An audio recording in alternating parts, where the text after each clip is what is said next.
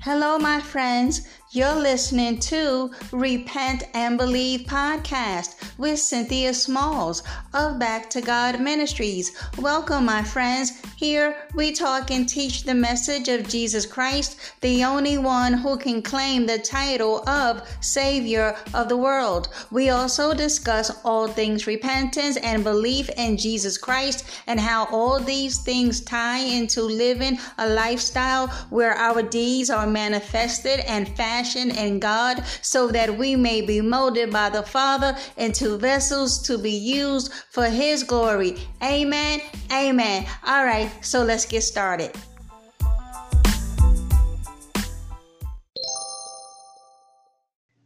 Hey everyone, before we get started, I'd like to say thank you for tuning in. And if you enjoy my podcast, please share, download, leave me a message or comment. Thanks, guys. Hello, everyone. This is Cynthia Smalls with Back to God Ministries. How's everyone doing today? I pray that all is well in your lives, that you are walking by faith and not by sight. You, beloved, are to never give up on the Lord Jesus Christ. Amen. Amen. All right, beloved, today I want to talk about those who are perishing. The perishing. They can't see the light of the gospel of the glory of Christ. They cannot see it.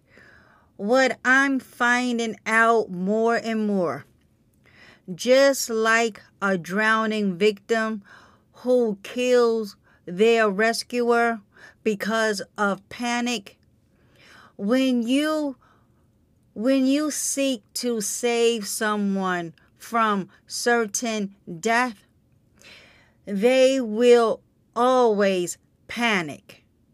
So it's no different when you are preaching this good, great gospel, preaching men to repentance, telling them that if they don't turn from their wicked ways and come to Christ and be born again, they face certain damnation.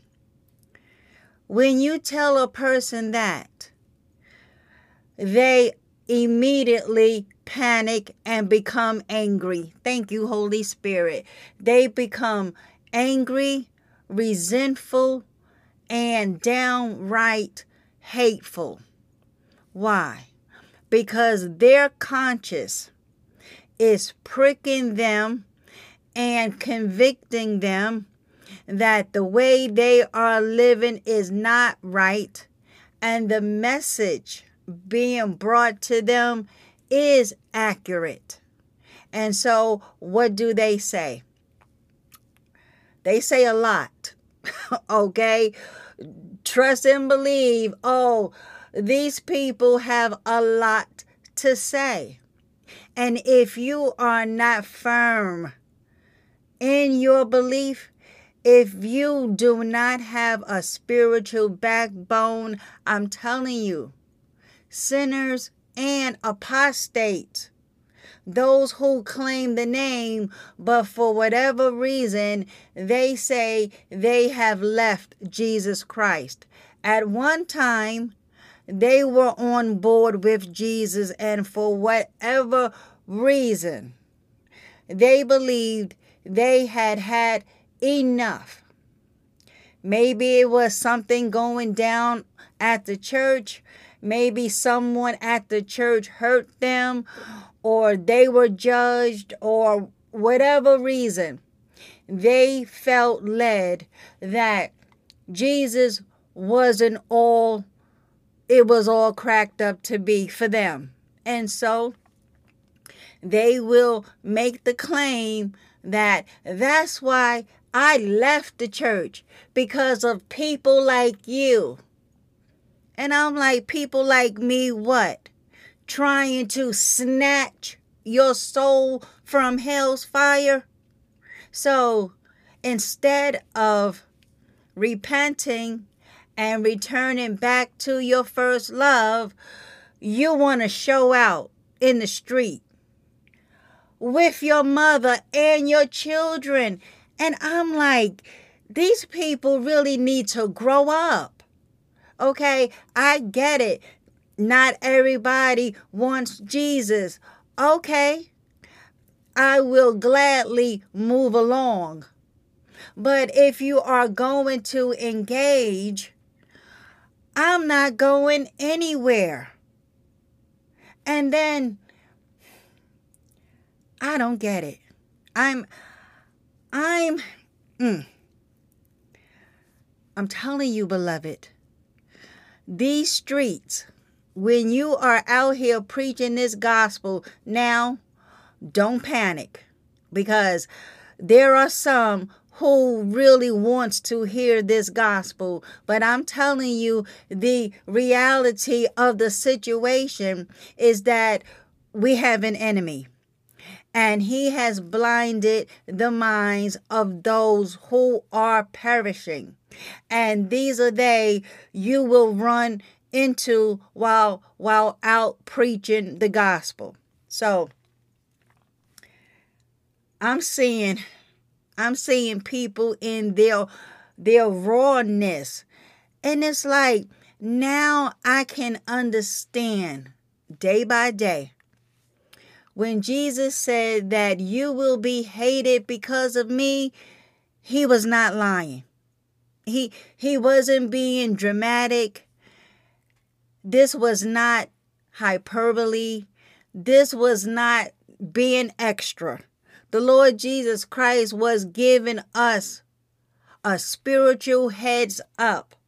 So when we face this hatred, oh, beloved, let me tell you, those who do not want Jesus are some of the meanest people I'm running into. Our fight is not with that flesh and blood. No, you got to understand who's behind all of that hate and venom. It is none other than Satan. So, when people are drowning in a pool of water, the first thing they want to do is to lift their heads above water to get air, not realizing the more they struggle, the more they are drowning. And when you jump in to try to save them, instead of them just calming down and allow the rescue to take place, they start fighting against. They start to fight against the rescue. They are in panic mode. They don't care what you are trying to do. They only see you as a ladder. They will try to climb on top of you to get that head above water. All the while, they are killing you. So, both of you drown. So, beloved, I want to bring some things to our attention. We are called by the Lord Jesus Christ to go out into the world and preach this good news that God has made a way for sinners to be made right with him when they put their faith and trust in Jesus Christ as Lord and Savior, because Jesus died on the cross for the world's sin. Christ Jesus became a sin offering. He took our place. We should have been nailed to the cross because we racked up and stacked up a huge sin debt that we could not have ever paid. But Christ Jesus, was sent to this world in a body of a man so that he can die for our sins. Christ Jesus, God, in the person of Christ Jesus, was reconciling the world back to himself, not counting men's sins against them, but canceling them through the death, burial, and resurrection of Jesus Christ. We are to go out and preach this good news, calling men to repentance, that in order for them to receive that precious gift of salvation, they must repent and turn from sin. Not that repentance is what gets a person saved, because we know it is only by God's grace that through faith in Jesus, we can receive that free gift of salvation, but we must meet the condition, because salvation comes through repentance. How else are you going to grab a hold of this wonderful gift that we did not earn, nor could we have worked hard enough to obtain it, unless a person repents? And what is repentance? Just so we can get it clear, because many claim that repentance is a work for salvation. It is not. Scripture is absolutely clear. There is no work we could have done in order to be saved. How do you get this salvation? Because sinners are not looking for God on their own unless He draws them when they hear the preaching of the gospel. Amen. In the New Testament, the key term for repentance has two meanings. It is a change of mind and regret and remorse. In both books of Mark and Matthew, Christ Jesus began his public proclamation with the call, repent. In addition, Paul is said to have preached to both Jews and Gentiles, Greeks, to turn to God in repentance and have faith in our Lord Jesus.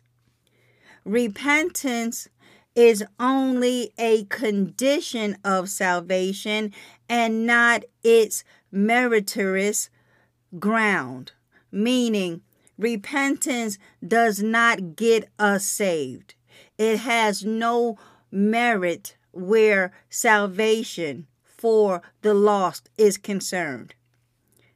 The motives for repentance are chiefly found in the goodness of God, in divine love, in the pleading desire to have sinners saved, in the inevitable consequences of sin, in the universal demands of the gospel, and in the hope of spiritual life and membership in the kingdom of heaven. We call all men to repentance. Why? Because God has called all men to repent, because there is a day that He has set that Christ Jesus will judge the inhabited world in righteousness. And beloved, this is all we are trying to convey to the lost and yet they want no parts of it. I don't know. It's like people are fighting to go to hell. Just like that drowning victim, not realizing he is being saved, but because he's in panic mode, he is going to take everybody out with him. Listen, true repentance leads a person to say, I have sinned. And they prove it with a 180-degree change of their direction. They were heading towards hell's fire. They heard the gospel. They believed that Christ Jesus died for their sins. They were a sinner on their way straight to a burning hell. But they heard this good news that you can have right standing with Holy God, and through the shed blood of Jesus Christ, you can have your past sins forgiven, and going forward, sin not. Because repentance requires true brokenness. Repentance is not asking the Lord for forgiveness with the intent to sin again. Repentance is an honest, regretful acknowledgement of sin with commitment to change. Repentance leads us to cultivate godliness while eradicating habits that lead into sin, and we do this through the sanctifying work of Holy Spirit. Amen. Thank you, Holy Spirit. And this is all, I promise you, this is all we are trying to convey to the lost. So let us find out more about those who are perishing.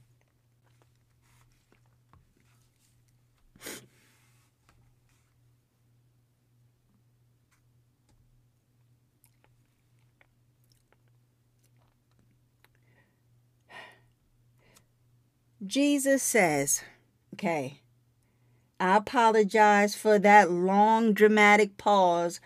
I thought I paused, but apparently I didn't. So here we go.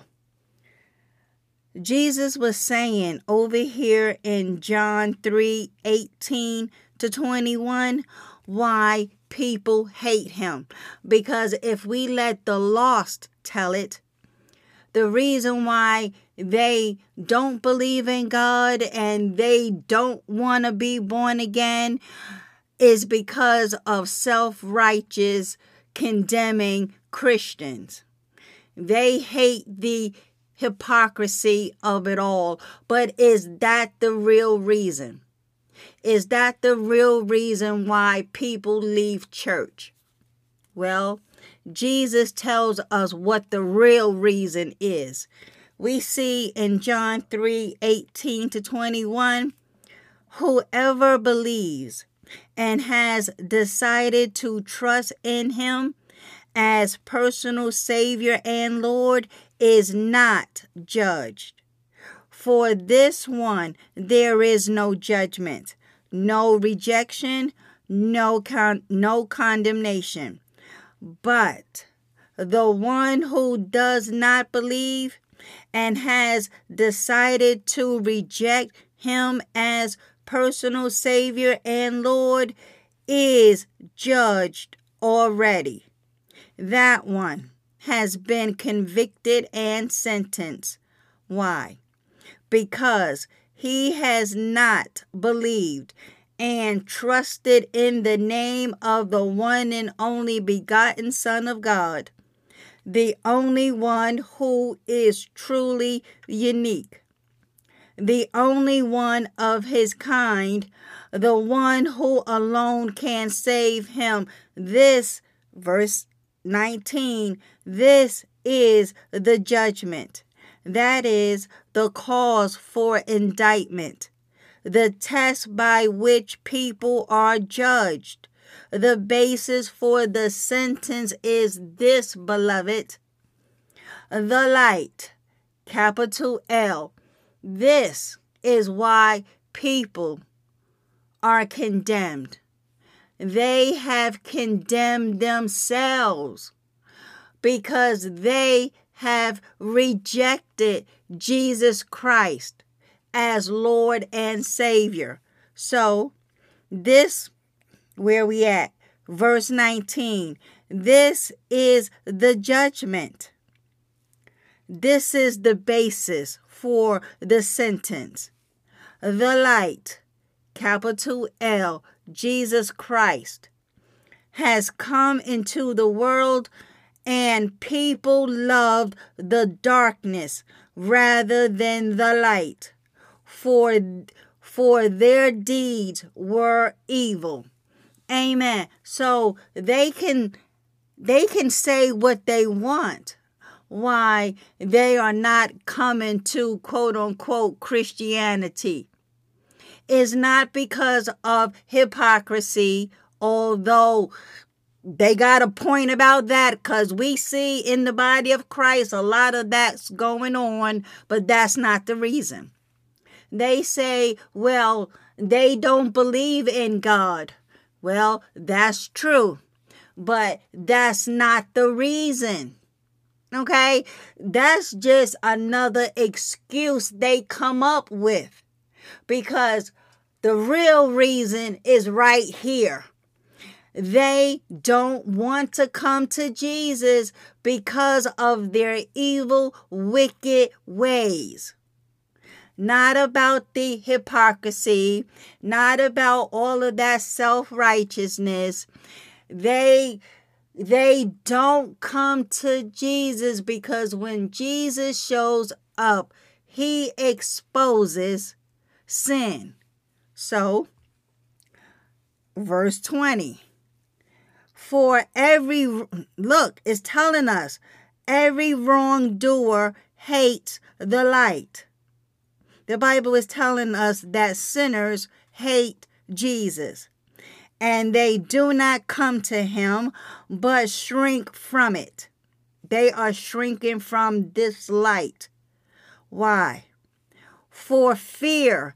These people are fearful that when they come to Christ Jesus, it says, for fear that his sinful, worthless activities will be exposed and condemned.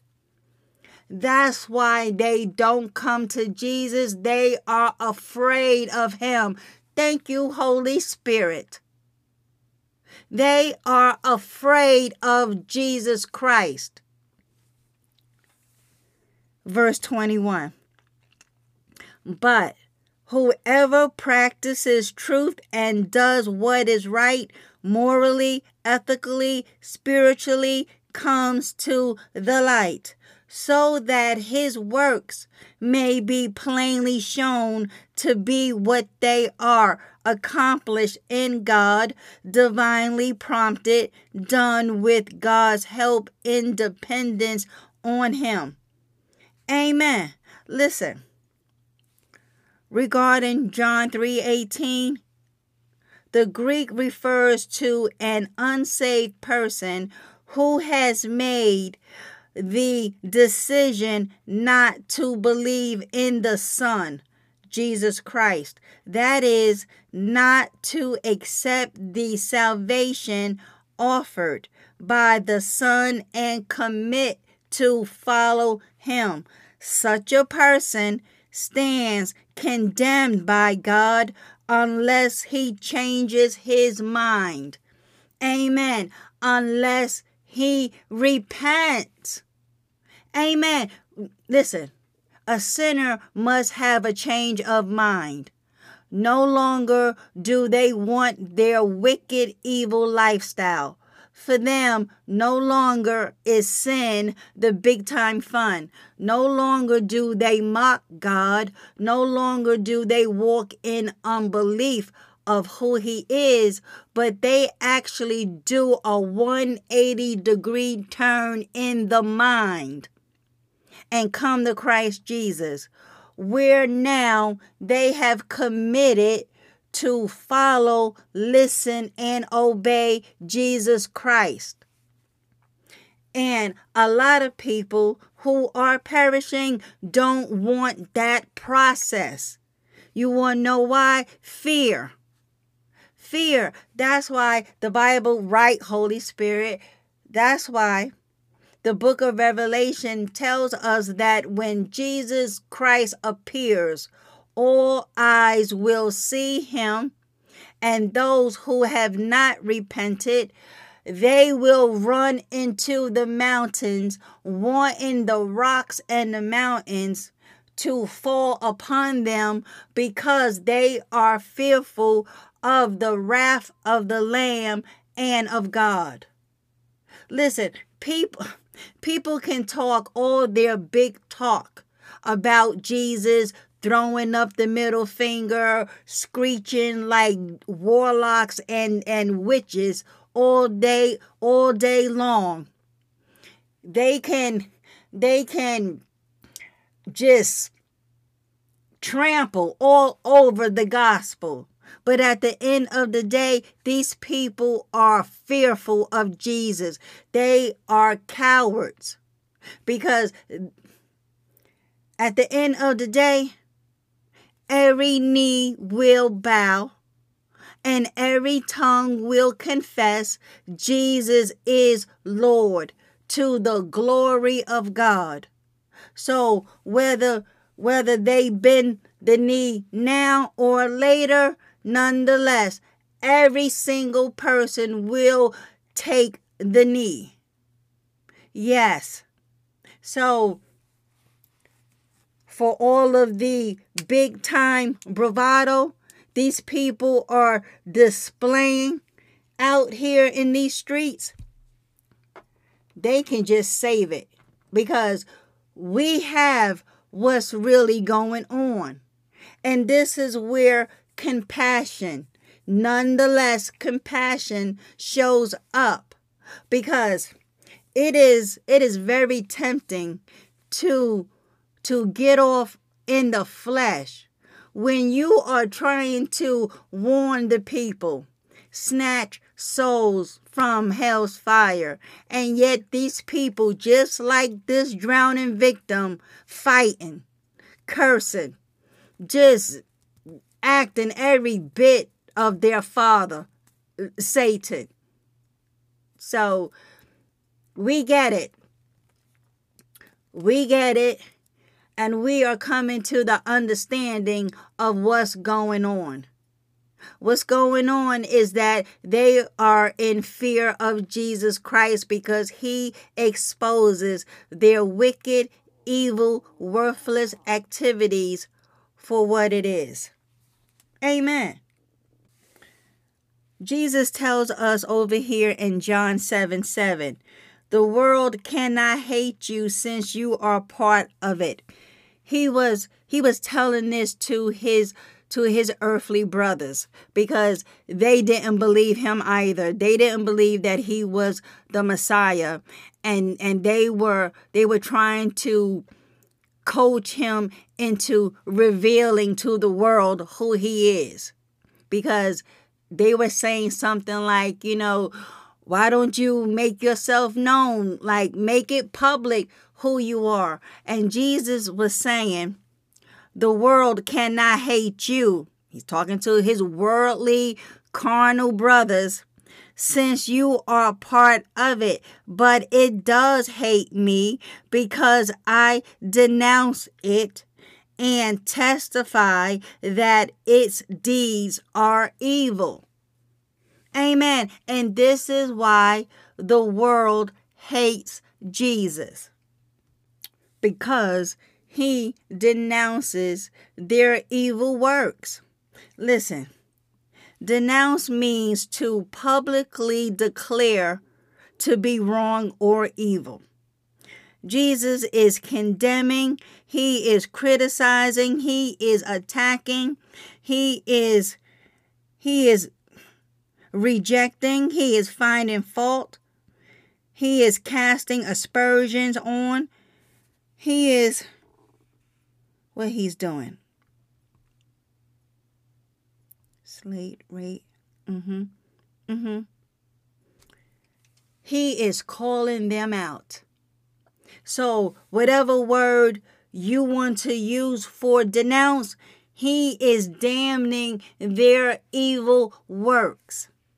And so when you have someone not praising your evil activities, you are going to hate them. He says back over here in John 7:7 that the world hates him because I denounce it and testify that its deeds are evil. Amen. So let me give us some scriptures about this hatred toward Jesus. And then maybe we can have a better understanding at the backlash that comes against any messenger. Because, beloved, I'm telling you, the Lord got me in this season about divorce, remarriage equals adultery. So I got a sign made up, right? Beloved, when I tell you, I have not met so much backlash with any other sign I have had until this one sign. Oh, and the fact that I live in an army town where divorce and remarriages are rampant. Let me tell you, there are some people that may seem to be sweet as apple pie. You get them alone in their vehicles and they are facing their sin head on, you should see them manifest. I'm telling you, the Lord got the right one, because I'm telling you, I will not be swayed by anyone's outburst. I'm telling you, these grown people need to grow up. For some reason, the exposing of this sin in their lives reverts them back to a toddler. I'm telling you, I had to tell many to simply grow up. And worse yet, they are doing this in front of their small children. I'm talking like school-age kids. And when they see mama acting like a fool, because that's what she's doing, and then little Johnny wants to get in on the act. And I'm like, really? You got this precious baby out here condemning Jesus because monkey see, monkey do? Do we need to go into the scriptures to find out the level of punishment one will endure if you be a stumbling block to any one of these children and causes them to sin? It ain't going to be pretty, beloved. Listen, John 15:18. Jesus says, if the world hates you, know that it has hated me before it hated you. Amen. And I'm so grateful I got this understanding before he put me out there into them streets, because I would have had my feelings hurt. These people are ruthless. I'm telling you, beloved. Some people are just mean. I mean, just mean for no good reason. If you don't agree, keep driving. And like I had to tell this one lost soul, They be giving homage to Satan, throwing up devil horns and all of this worshiping of Satan. And I'm telling them, Satan hates you. And here you are acting, I'm going to say it, like a fool, giving him homage when he cares nothing about you. He got you right where he wants you, cursing God. You and him are going, if you don't repent, you're going to end up in the lake of fire right along with him. You have no idea what you are doing. Stop it. But oh no, they rather fight. Just like this drowning victim, they rather fight at the ones that are trying to save them. Not that we are Holy Spirit. We are just trying to bring them to Christ so he can save them. But they want no part of it. Listen, Jesus said in Matthew 10:22, and you will be hated by all for my name's sake, but the one who endures to the end will be saved. Amen. Beloved, Proverbs 8:13. The fear of the Lord is hatred of evil, pride and arrogance, and the way of evil and perverted speech I hate. We got to understand, the Lord hates evil. All of it. No, he doesn't excuse none of it. He hates it all. So, what else I got? Yeah. Psalms 97:10 is commanding us to hate evil. Oh, you who love the Lord, hate evil. He preserves the lives of his saints. He delivers them from the hand of the wicked. Amen. Thank you, Lord Jesus Christ, because again, it is rough out here in these streets. And you know what? It is fine with me. Amen. Listen, to be honest, I'd rather have it no other way. Because then we know the kingdom of darkness took a hit. Oh, yes. And so, Matthew 24:9, Jesus said, then they will deliver you up to tribulation and put you to death, and you will be hated by all nations for my name's sake. Amen. Look, 1 John 3:13. Do not be surprised, brothers, that the world hates you. I'm not surprised. I am so not surprised. Yes, it does bother me sometimes, okay? Because a few times I had to catch myself, because I'm telling you, it is real easy to get off in the flesh. I got to remember I'm at work. I'm not back on the streets of Brooklyn. I am not that sinful woman, because in times past, we can get it in, but I'm being saved. Lucky for you, okay? I'm trying to get up out of here in one piece to the glory of God. So y'all better stop messing with me, Miss Missy. You should have seen her. I'm telling you, listen, okay? These What is wrong with folk? That's all I gotta say. What is wrong with folk? Whew, these drowning victims. So listen, John 15:19. If you were of the world would love you as its own. But because you are not of the world, but I chose you out of the world. Therefore, the world hates you. Amen. I believe you, Lord.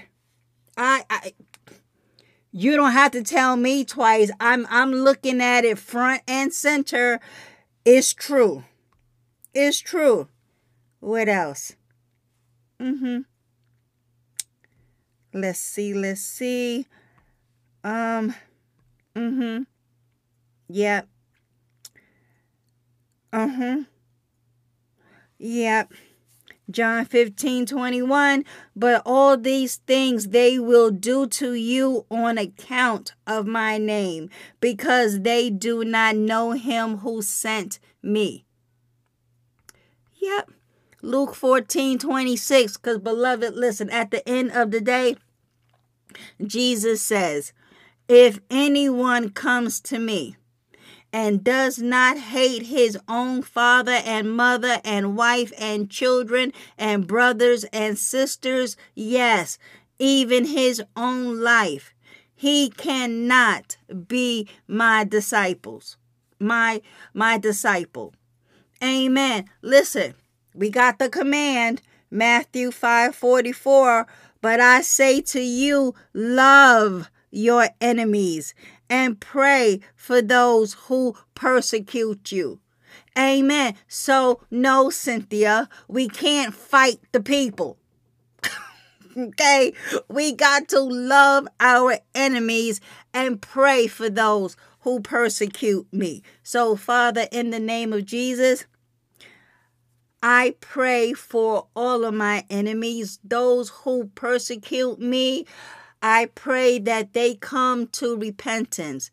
I pray that they come to their senses as they ought to and stop sinning.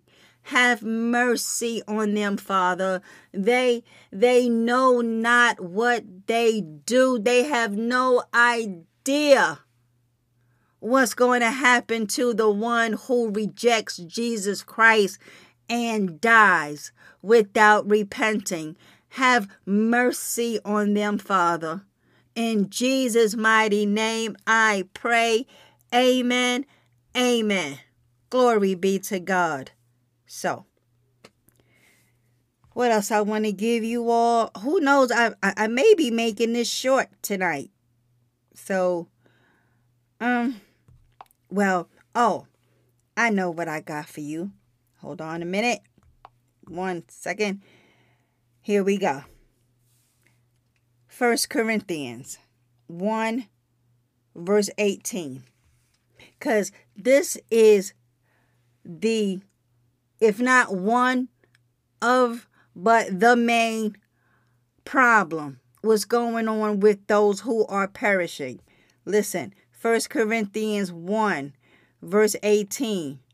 For the preaching of the cross is to them that perish foolishness, but unto us which are saved, it is the power of God. Amen. So what does that mean? Well, Paul begins to expand on his statement from the end of verse 17, that Christ did not send him to focus on words of eloquent wisdom as he preached the gospel, lest the cross of Christ be emptied of its power. Paul divides the world into two groups of people: those who are perishing and those who are being saved.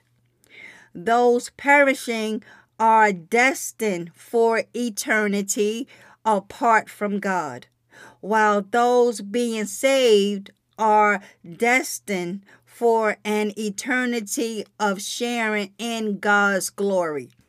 Amen. And to the first group, those who are perishing, the cross of Christ is folly. The original Greek term for this word folly is from the same root word forming English words such as moron.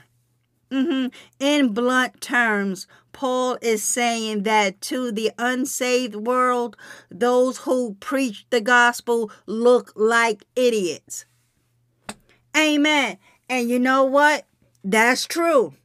I'm telling you, these looks on these people's faces are like, you are an idiot. That's not true. Adultery is not when you remarry. You are an idiot. You got it wrong. You don't know what you're talking about. And they just shaking their head like little bobble dolls. You should see the heads just going up and down. No. That's wrong. And I'm like, you keep shaking that head and it's literally going to pop off. I mean, they are in such denial. Some are, and I pray, will go home and study the scriptures that the Holy Spirit provided on that topic. But for some who just like, no, that's not true. I mean, and they are firm in their negativity. So, yeah. Paul is saying that to the unsaved world, those who preach the gospel look like idiots. Broadly speaking, ungodly people think believers and their faith are stupid. So to them, we are nothing but a bunch of morons. Yeah. Are you cool with that? Because see, I'm cool with that. Are you cool with that? Are you cool with being considered an idiot? Because you out here preaching this hot mess according to them. Are you prepared to be treated like this? As if you don't know what you're talking about. Because, beloved, you better be ready. Because if you preaching it the way Christ preached it, repent or perish, you're going to go to hell if you don't stop it and turn to Christ and be born again. You're going to be hated. And you are going to have to be okay with that. So, in Paul's day, the cross remained in widespread use by the Romans as a means of public execution.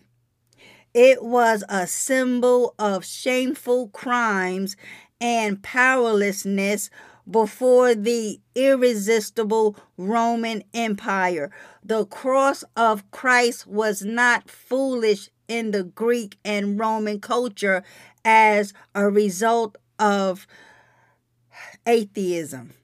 In truth, they believed in all kinds of gods, little g, and sorted them by the power they wielded over nature and humanity.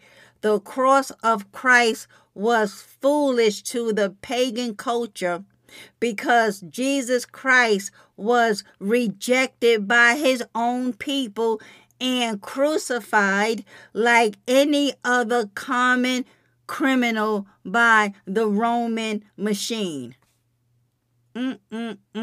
From the Greek and Roman perspective, that was no kind of God to worship. For those who are being saved because of their faith in Christ, the cross is understood to be God's most powerful act. God's Son did not lose a fight with the Jewish leaders or the Roman government. He wasn't overpowered or outmatched. So let us not ever get that twisted. God the Father sacrificed his Son Jesus for human sin. Jesus Christ, in spite of limitless power and authority, gave up his life to cover the sins of those who were perishing. Those who trust in Christ understand that without that powerful act, we would be lost and without hope. Amen. All right, beloved. In closing, I'm gonna read 2 Corinthians chapter 4, verses 1 through 7, and then we're gonna talk about verse 4 of this passage. Therefore, Paul was saying, since we have this ministry, just as we received mercy from God, granting us salvation, opportunities, and blessings, we do not get discouraged nor lose our motivation. But we have renounced this disgraceful things hidden because of shame, not walking in trickery or adulterating the word of God, but by stating the truth openly and plainly. We commend ourselves to everyone's conscience in the sight of God. Verse 3, but even if our gospel, in some sense hidden behind a veil, it is hidden only to those who are perishing. Verse 4, among them the God, little g, of this world, Satan, has blinded the minds of the unbelieving to prevent them from seeing the illuminating light of the gospel of the glory of Christ, who is the image of God. For we do not preach ourselves, but Jesus Christ as Lord, and ourselves merely as your bondservants for Jesus' sake.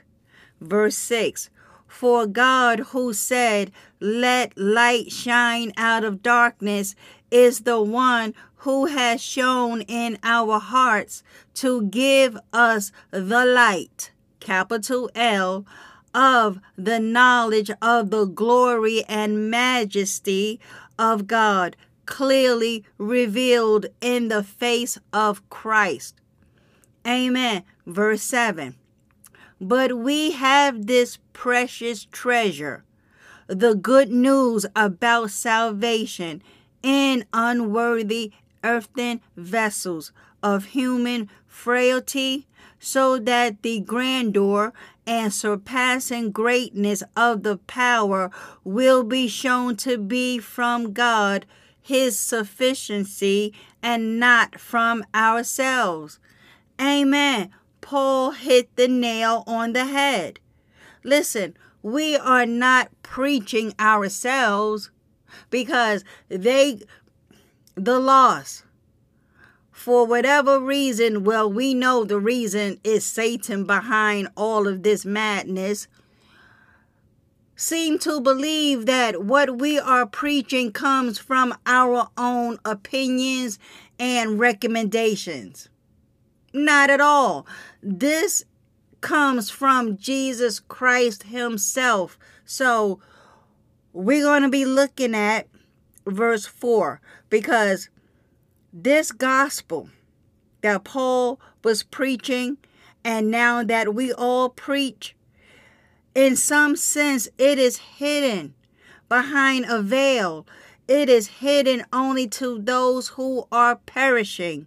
Among them, the God of this world, Satan, has blinded the minds of the unbelieving to prevent them from seeing the illuminating light of the gospel of the glory of Christ, who is the image of God.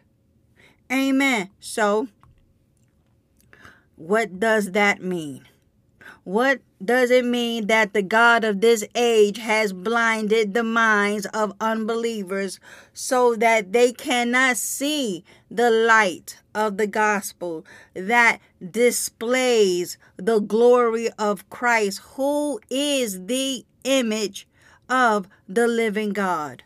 Well, the truth of the gospel, the good news about Jesus, is veiled from those who are perishing. This was Paul's comment in the previous verse in 2 Corinthians 4:3.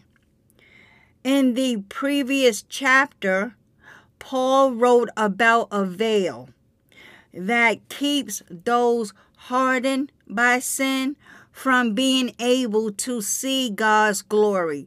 This glory is revealed to humanity in Christ, but the veil is only removed from those who turn to the Lord.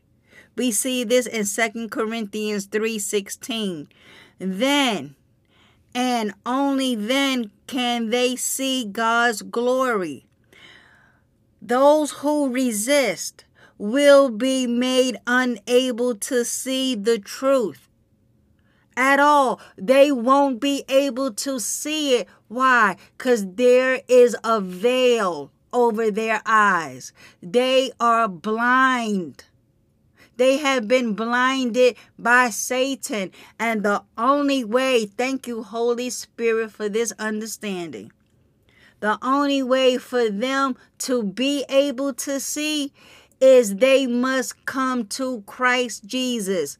Just like that old time song, I was once blind, but now I see.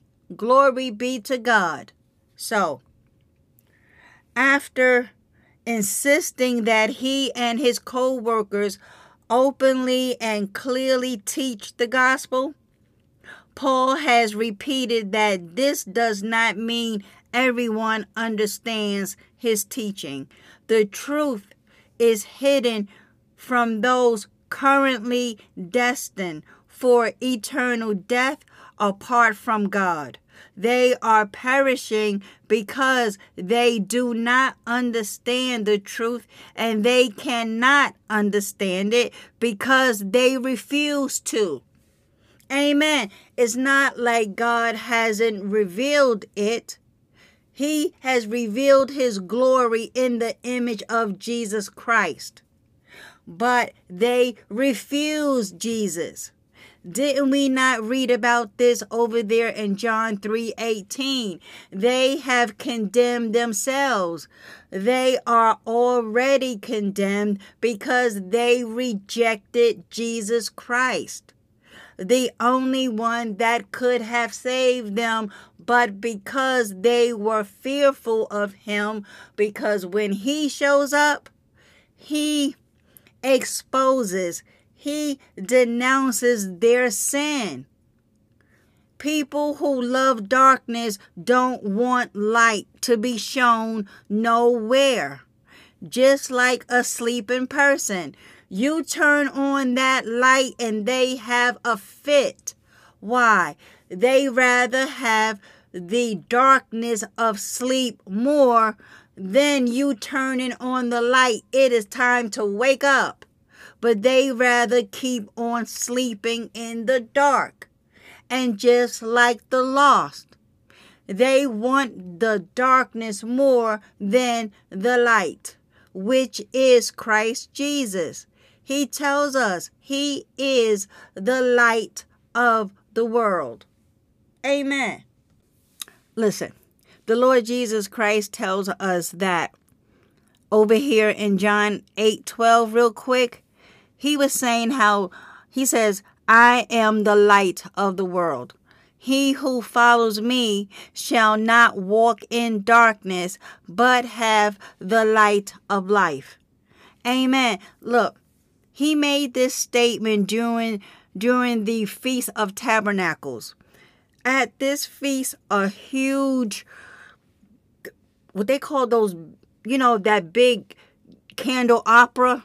Well, it was lit in the women's court of the temple. It reminded the Israelites of the pillar of fire that guided their ancestors during the wilderness wanderings. Jesus made this statement just after forgiving rather than condemning a woman caught in adultery, whom the Pharisees had brought before him in the middle of his teaching. Jesus was letting them know that in a world darkened by sin, He is holy. His light contrasts the darkness, and he offers the light and guidance to those stumbling in sin. The people knew the Old Testament scripture that says, "For the Lord God is a sun, S-U-N, and shield. The Lord will give grace and glory." Amen. And that's Psalm 84:11. In that instance, Jesus was epitomizing the character of God as a sun, which provides light, a shield which protects, and grace which forgives, for the glory of God. Amen. So coming back over here to what Paul was saying up over here in 2 Corinthians 4:4, because he was saying that how those who are perishing, they perish because they don't understand the truth, and they can't understand it. Why? Because they refuse to understand it.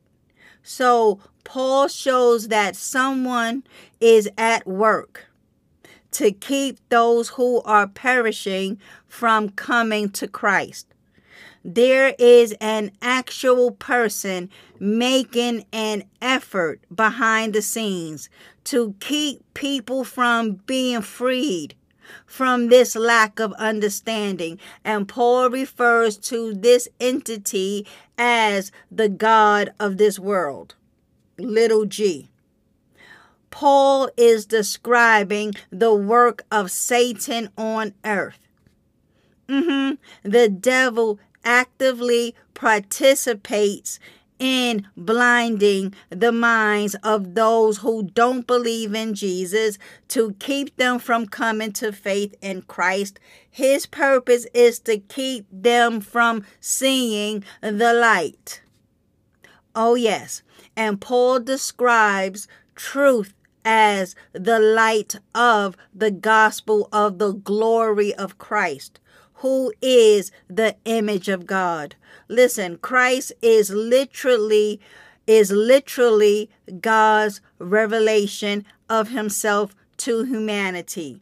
Listen, study John 1:14 and Hebrews 1:3. Our Father in heaven means for humans to know him by knowing Christ. Only those who come to him through faith in Christ can see his glory. Those who see it begin to be transformed to become more and more like Christ. Amen. Beloved, please study 2 Corinthians 3:18. Paul has now identified two sources of spiritual blindness: sin inside of unbelievers and the work of Satan to keep them spiritually blind. So we see what the problem is. The lost who are perishing think it is foolish that Jesus would even die for the sins of the world. All of that makes absolutely no sense to them.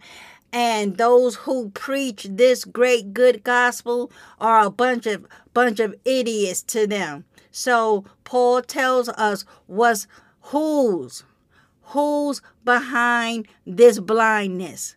It is Satan. He keeps them blinded to the truth. They can't see God's glory because they refuse to understand and come to Christ Jesus. Yep. So there we have it in a nutshell. They are unable to see the glorious light of the good news. They don't understand this message about the glory of Christ, who is the exact likeness of God. Amen. And therefore they perish. They refuse. to come to Christ Jesus and to have their sins forgiven. That's sad. It truly is. And that's why we continue to go out day after day. That maybe this is the one that God has chosen from the foundation of the world, that when they hear the gospel, they will respond to it with a great big yes, Lord. Because the Bible tells us that there are those who are destined for destruction. And so some may say, well, then if God already knows this, then why do we preach the gospel? It's because we don't know who these people are that have been from the foundation of the world to be chosen or be destined for hell's fire and eternity in the lake of fire. Beloved, let us not get too haughty in questioning God about anything that he does.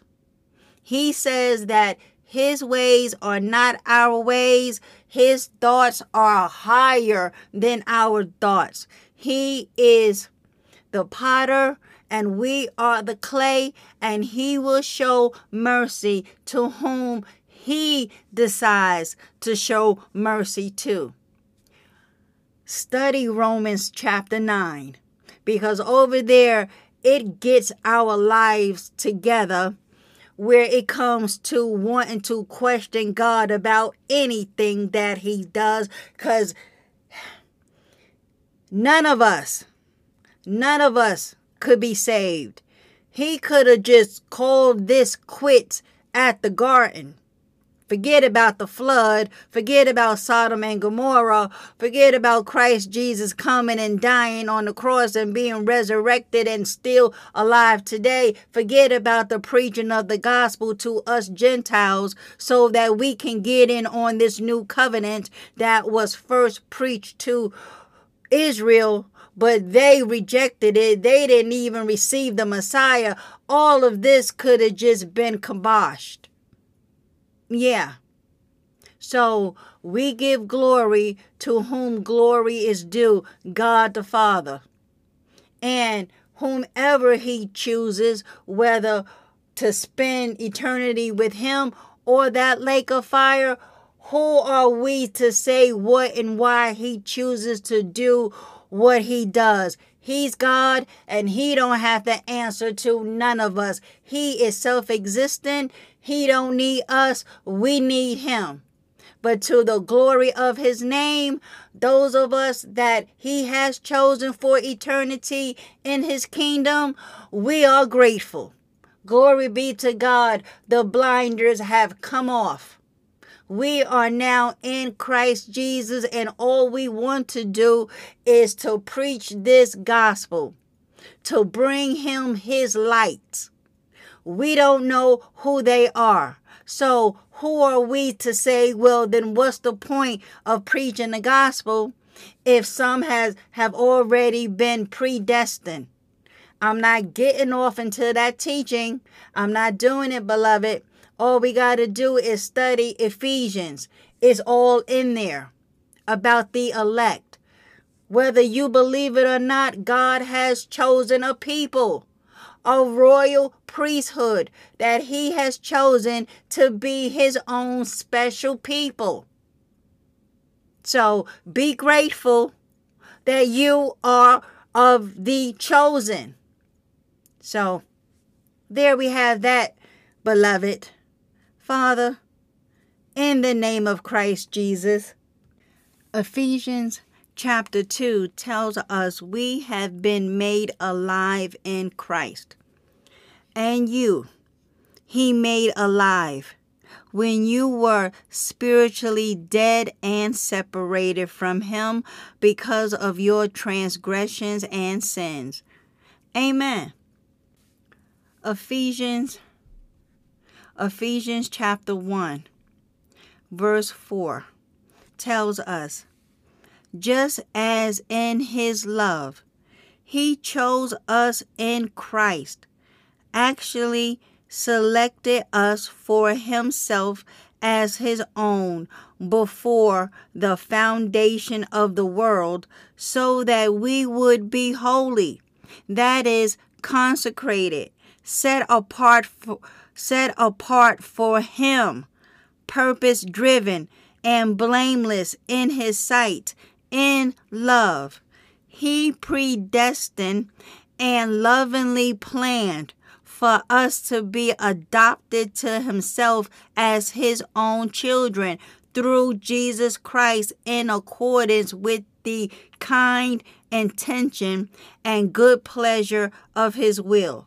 Verse 6, to the praise of his glorious grace and favor, which he so freely bestowed on us in the beloved, his Son, Jesus Christ. In him we have redemption, that is, our deliverance and salvation through his blood, which paid the penalty for our sin and resulted in the forgiveness and complete pardon of our sin, in accordance with the riches of his grace, which he lavished on us in all wisdom and understanding. With practical insight, he made known to us the mystery of his will, according to his good pleasure, which he purposed in Christ with regard to the fulfillment of the times, that is, the end of history, the climax of the ages, to bring all things together in Christ, both things in the heavens and things on the earth. Amen. In him also we have received an inheritance, a destiny. We were claimed by God as his own, having been, verse 11, having been predestined, chosen, appointed beforehand, according to the purpose of him who works everything in agreement with the counsel and design of his will. Amen. Father, we see it right here. We have been predestined. We have received an inheritance, a destiny. We were claimed by you as your own, having been predestined, chosen, appointed beforehand, according to the purpose of you who works everything in agreement with your counsel and design of your will. Amen. And so, Father, if we come back over here to Ephesians chapter 2, may I read this to your children. This is some awesome good news that all of us should make sure that we know this about our salvation. Starting in verse 1. And you he made alive when you were spiritually dead and separated from him because of your transgressions and sins, in which you once walked. You were following the ways of this world, influenced by this present age, in accordance with the prince of the power of the air, Satan, the spirit, who is now at work in the disobedient, the unbelieving, who fight against the purposes of God. Among these unbelievers, we all once lived in the passions of our flesh, our behavior governed by the sinful self, indulging the desires of human nature without the Holy Spirit, and the impulses of the sinful mind. We were by nature children under the sentence of God's wrath, just like the rest of mankind. But God, glory be to your name, Father. Verse 4 of Ephesians 2. But God, being so very rich in mercy, because of his great and wonderful love, with which he loved us, even when we were spiritually dead and separated from him because of our sins, he made us spiritually alive together with Christ. For by his grace, his undeserved favor and mercy, you have been saved from God's judgment, and he raised us up together with him when we believed, and seated us with him in the heavenly places, because we are in Christ Jesus.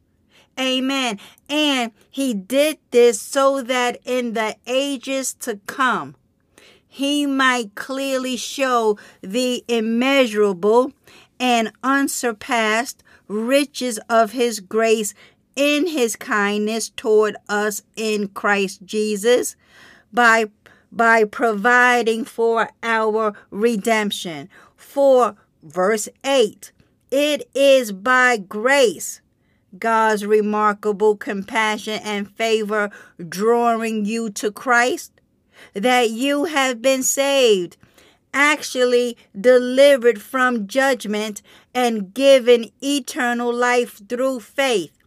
And this salvation is not of yourselves, not through your own effort, but it is the undeserved, gracious gift of God, not, verse 9, as a result of your works, nor your attempts to keep the law, so that no one will be able to boast or take credit in any way for his salvation.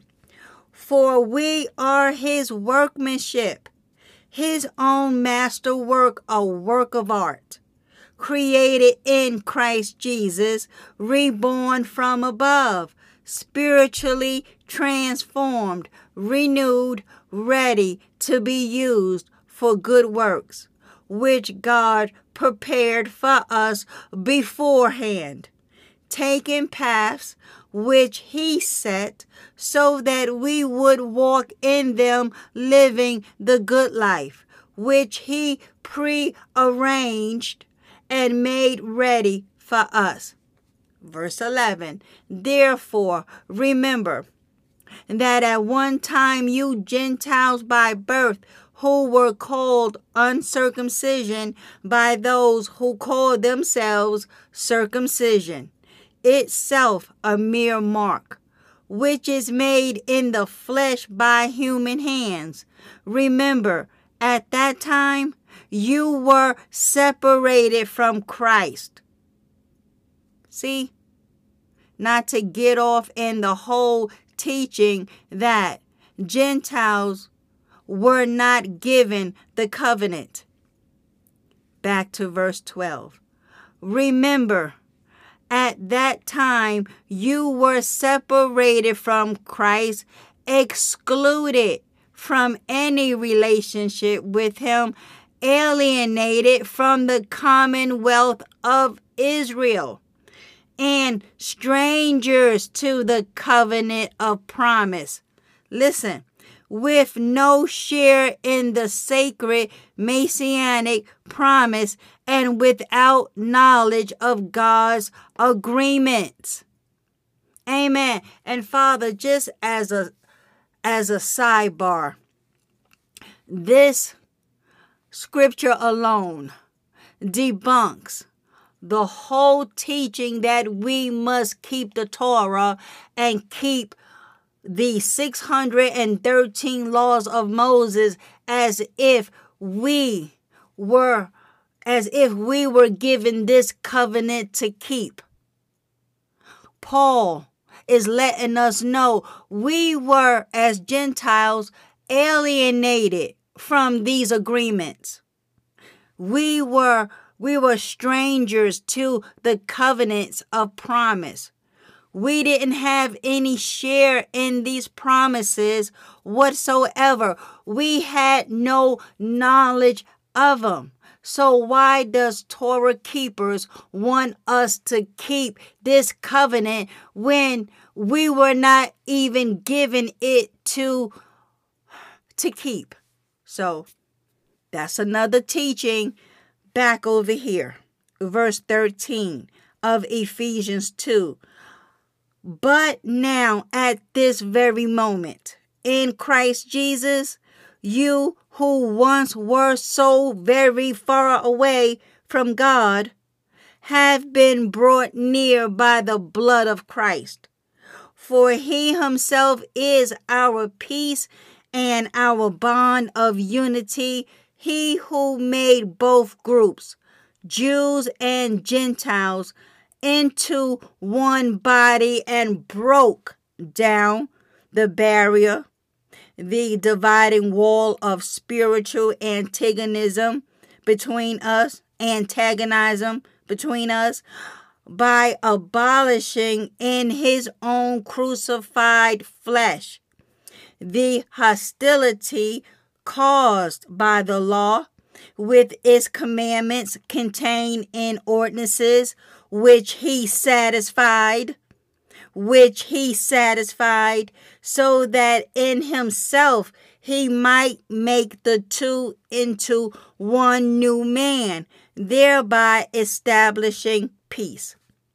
Amen. And that he might reconcile them both, Jew and Gentile, united in one body to God through the cross, thereby putting to death the hostility. And he came and preached the good news of peace to you Gentiles, who again were far away, and peace to Jews who were near.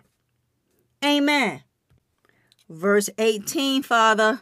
For it is through him that we both have a direct way of approach in one spirit to the Father. So then you are no longer strangers and aliens, outsiders without rights of citizenship, but you are fellow citizens with the saints, God's people, and are members of God's household, having been built on the foundation of the apostles and prophets, with Christ Jesus himself as the chief cornerstone. In him, the whole structure is joined together, and it continues to increase, growing into a holy temple in the Lord, a sanctuary dedicated, set apart, and sacred to the presence of the Lord. Verse 22. In him and in fellowship with one another, you also are being built up together into a dwelling place of God in the Spirit. Amen. Father, how wonderful is all of this. I pray that my brothers and sisters take heed and listen to what the Spirit just told us. This is some wonderful good news. And this is all that we are trying to bring to the lost, that in Christ we have a wonderful inheritance. At one time we were far from you because of our sins, but in Christ we are drawn near to you, Father, so that we can have eternal life.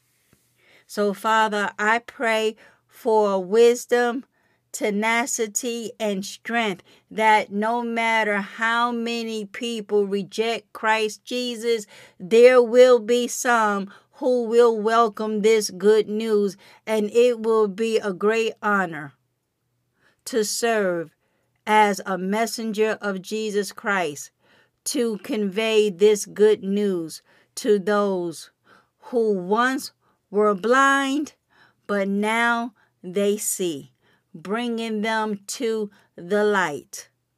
In Jesus' mighty name I pray. Amen. Amen. Glory be to God. Well, there we have it, beloved. I had to read us that whole passage so that we don't forget who we are in Christ Jesus. We most certainly have been made alive in Christ. And all we are trying to do is to bring this message to the lost. Whether they come kicking and screaming, whether they reject it, nonetheless, all we do is plant and water. It is God who gives the increase. Amen. Amen. And Lord willing, until next time, I shall be speaking to you all soon. Repent and believe. Stop sinning and turn back to God. Remember, do not be deceived. Bad company will always corrupt good morals. Come to your senses as you ought to and stop sinning. And that's 1 Corinthians 15:33-34. And Lord willing, until next time, I shall be speaking to you all soon. Bye for now.